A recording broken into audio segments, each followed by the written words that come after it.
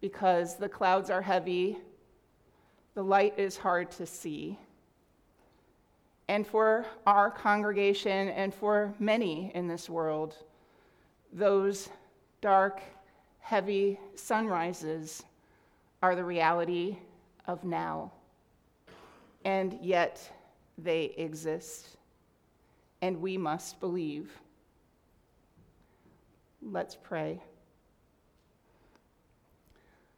Lord, in the time when the sunrises are obvious, and in the times when the sunrises are what we must believe in, be present and work through us for your will always.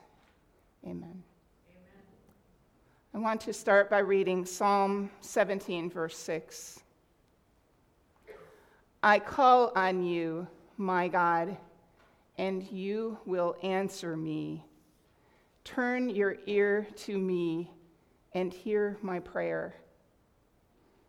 Prayer is the focus of my message this morning. We read about it in many passages throughout the Bible. It is a topic that is central in the Christian walk. And today, instead of focusing on a singular passage, I'm going to walk through the concept of prayer using many different verses throughout the Bible. And maybe in that wide survey, we can find what we need in this time when the clouds are pressing in. First, I want to look at what God's role is in prayer. If we picture prayer as a conversation between us and God, what is God's role in it?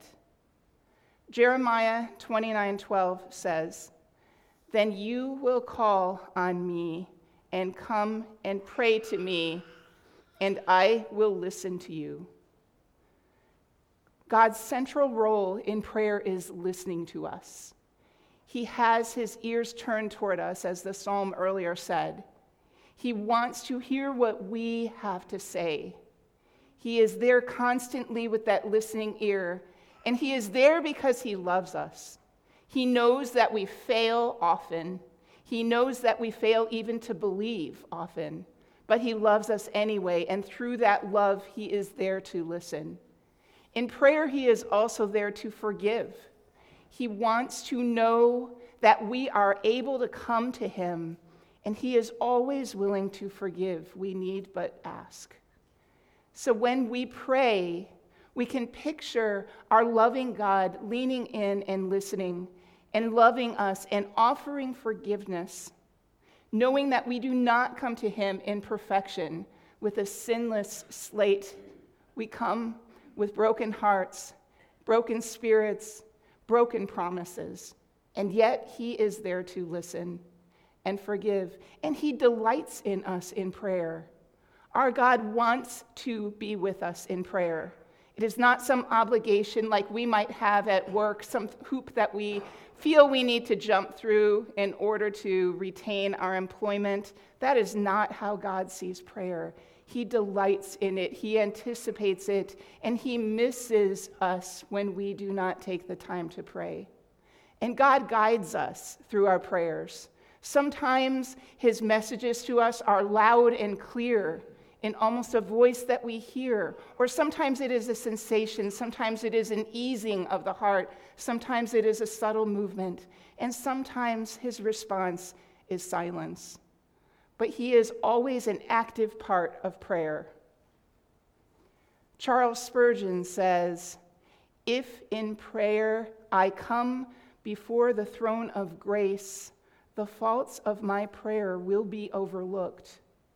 Friends, God is not sitting and waiting to hear the most beautiful prayer in the most perfect words with the perfect cadence and a rhythm of all beauty. He wants us and any imperfections that we bring to our prayer, he will overlook through his grace. So if that is God's role in prayer, what is our role in prayer? Because again, picture the conversation between you and God. God is there with all that I just looked over here, that he is waiting for us. So what do we do in prayer? 1 Chronicles 16, verse 11 says this: "Look to the Lord and his strength. Seek his face always." Friends, our greatest role in prayer is to seek him. That we have evidence of his love all over in creation, all over in our lives, all over in the goodness, the blessing that he gives us. But when we sit down and we pray, we want to seek him. Pastor Jim Henry has a really good way of looking at 4 traits of a Christian's prayer life. And I found this very compelling as I was looking at it. As a Christian, we would want to pray regularly. So we want to incorporate the discipline of putting prayer in our lives.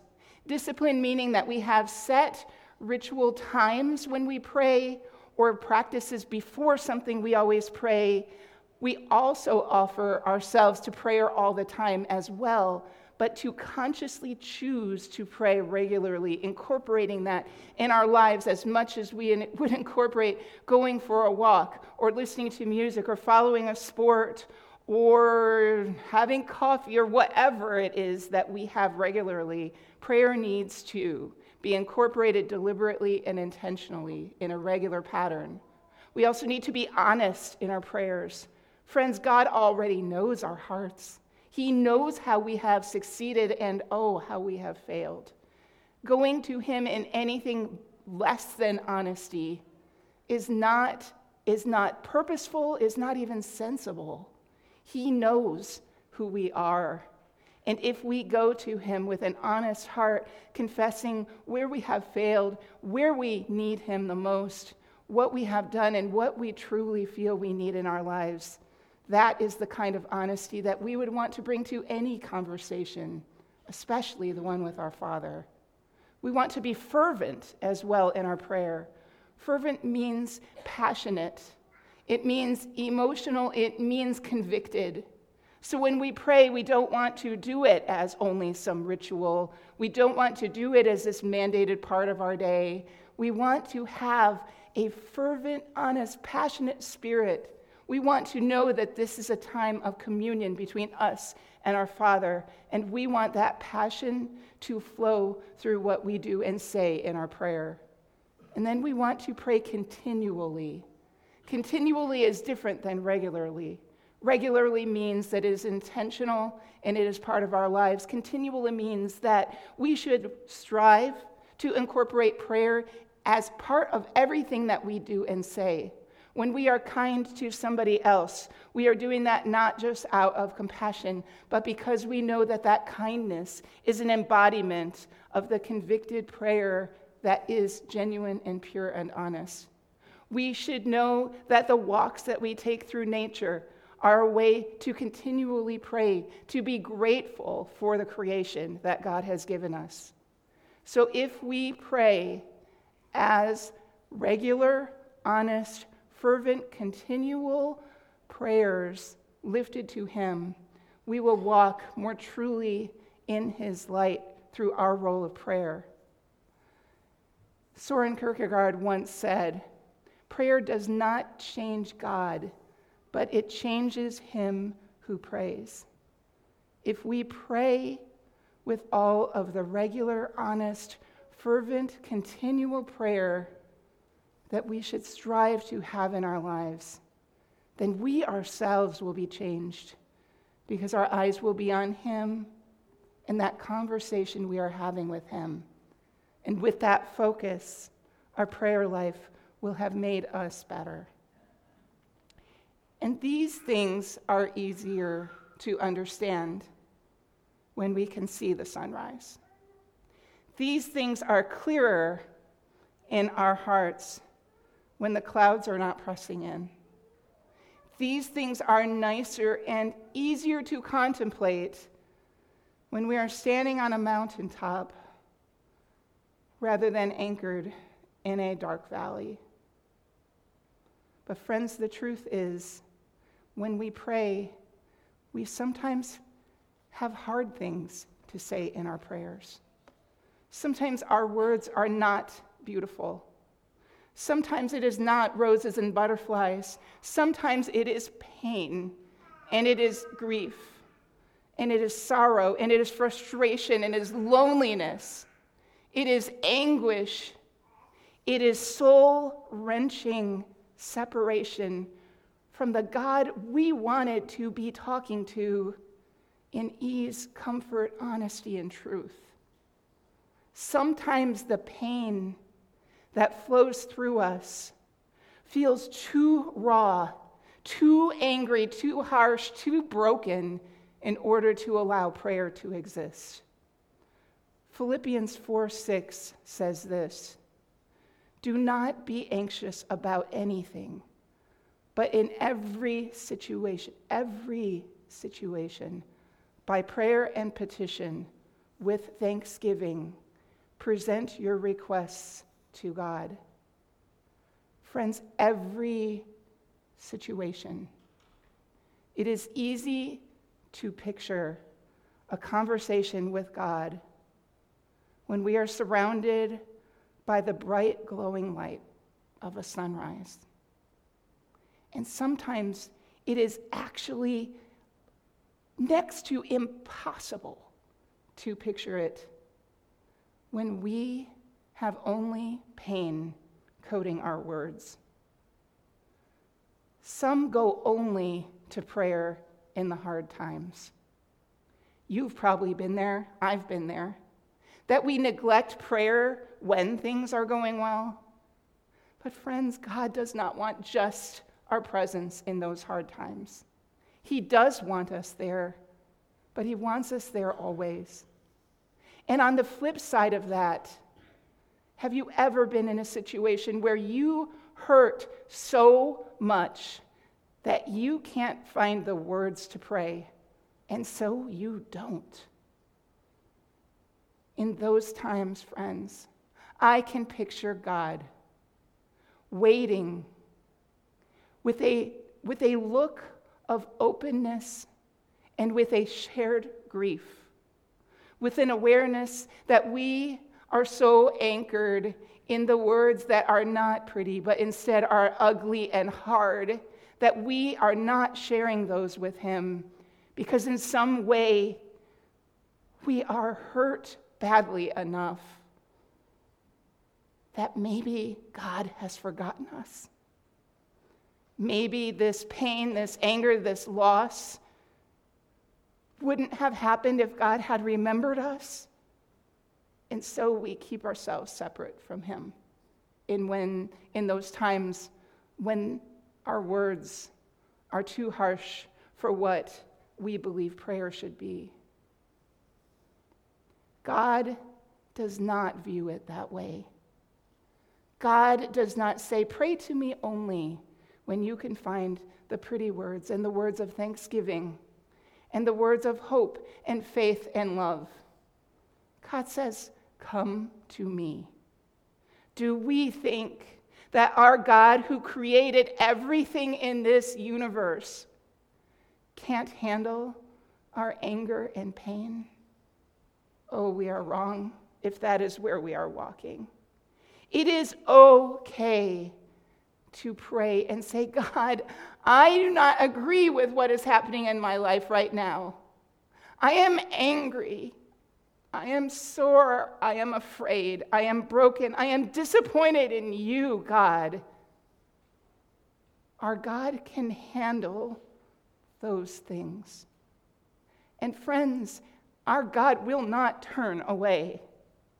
If we enter into a time of prayer that is full of anger and pain and grief, loss, separation, blame, loneliness, agony, if anything, our God will draw closer.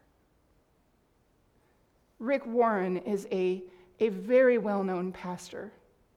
He had a very successful career going way before what I'm about to share with you, which you probably already know if you know him. He spoke nationally, internationally. And then his son committed suicide. Can you imagine not just losing your flesh and blood to suicide, but being a pastor in the public spotlight, a pastor who preached forgiveness and love, a pastor who preached compassion and kindness. This is what Rick Warren has to say about the times when we are so overwrought with negative emotion that we don't pray. He says, God can handle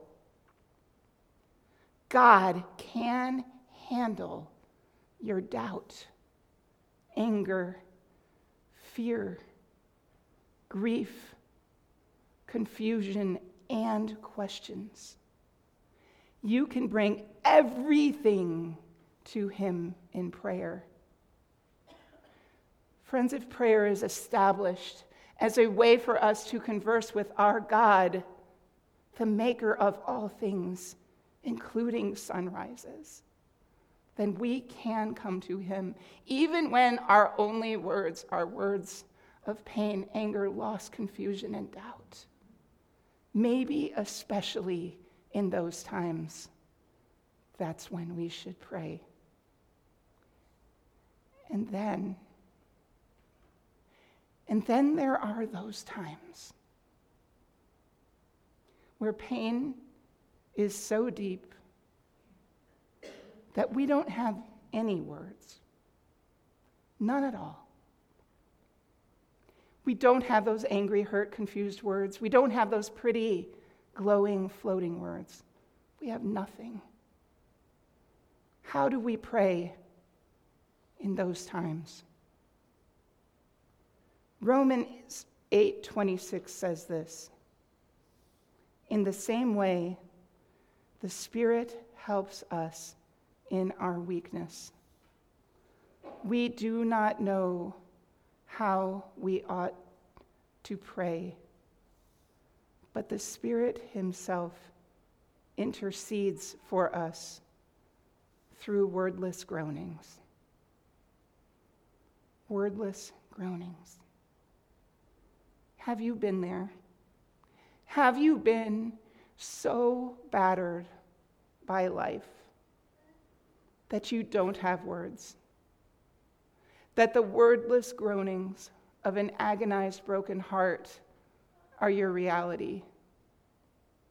Have you been so blindsided by the pain that this world brings that your words go away? My guess is you have. And we know dear friends who are likely there right now. The beautiful, beautiful message of prayer is that when words are gone, God is not. He does not need our words to meet us in prayer.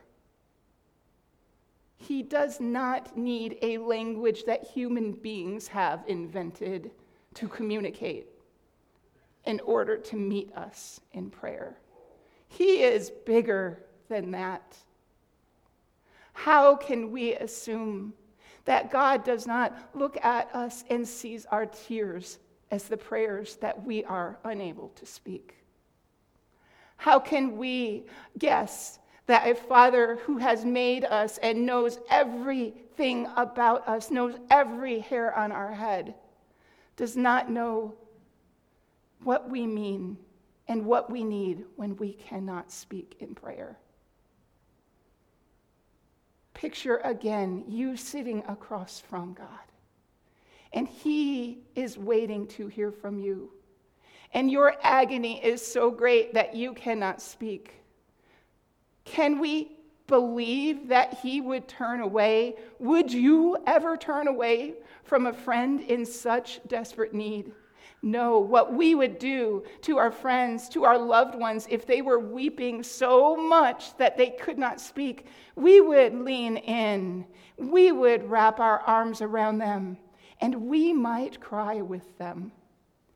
if we, as the broken and imperfect human beings that we are, would do that, oh, how much more our loving Heavenly Father would do that. He will not turn away, even when we do not have the words to pray.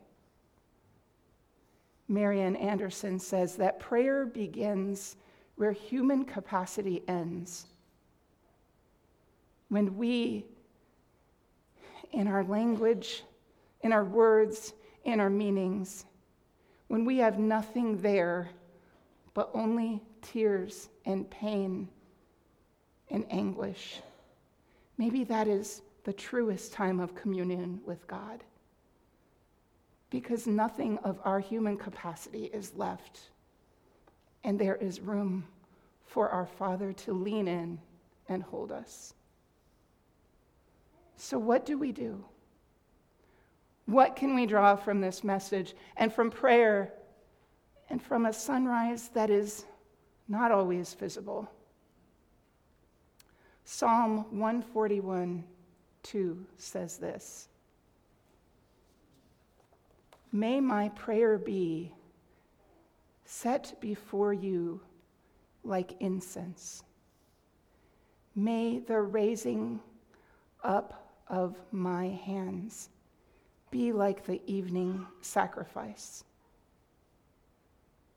Incense has a sweet smell that does not stay in one place. It spreads, it lifts, it pervades, it sinks in, and it stays with us. And the raising of our hand, even without words, is prayer. 3 things that we should do as we walk this prayer life. We should seek him. We should seek him always, even when we have not apparently found him.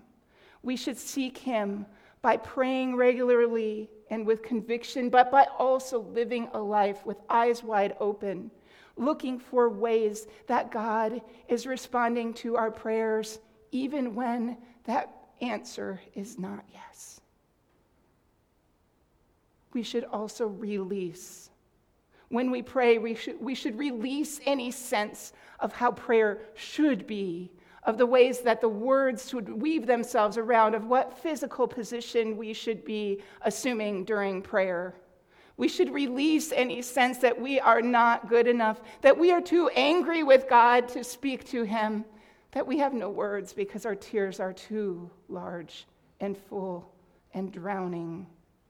We should release those expectations. And then we should never cease. Never cease. Be in continual prayer. That means looking to live a life where everything is a prayer, where every deed we do, every word we say, every tear that we weep, every hand we hold, every life we try to make better is a prayer. And always and everywhere, we do not need to just pray in church or around the dinner table before a meal. Or we do not need to pray before the big game or before the big interview. We can pray always, everywhere. We can pray while walking through the aisles of the store, while listening to a siren tear down a street to some emergency. We can pray when we see a student leave our rooms with arms down and head down and shoulders bent. And when we see someone struggling who is walking into the house next to ours. We can pray when we know that somebody has experienced unspeakable loss. And we can pray when we ourselves are walking through what seems like endless corridors of pain. Saint Isaac the Syrian once said, "The highest form of prayer is to stand silently in awe before God." The highest form of prayer is to stand silently in awe before God. If that is the highest form of prayer, then may our lives reflect that, not just in the words we put into our prayers, in the praying postures that we might assume, but in the very convicted need to seek, to release, and to never cease living in prayer. I want to close with a portion of a poem from Alfred Lord Tennyson. As you listen to these very old words, may they lead you closer to where you need to be in prayer. There is a place where thou canst touch the eyes of the blind man to instant perfect sight. There is a place where thou canst say, arise, to dying captives bound in chains of night. There is a place where thou canst reach the store of hoarded gold and free it for the Lord. There is a place upon some distant shore where thou canst send the worker and the word. Where is this secret place? Dost thou ask where? Oh, soul, it is the secret place of prayer. Let's pray. Lord, we call on you, our God, for you will answer us. Turn your ear to us and hear our prayer, always, everywhere, on the mountaintops, in the valleys, in the bright sunrises, and in those that are gray, in the desert and by the river. Let us pray.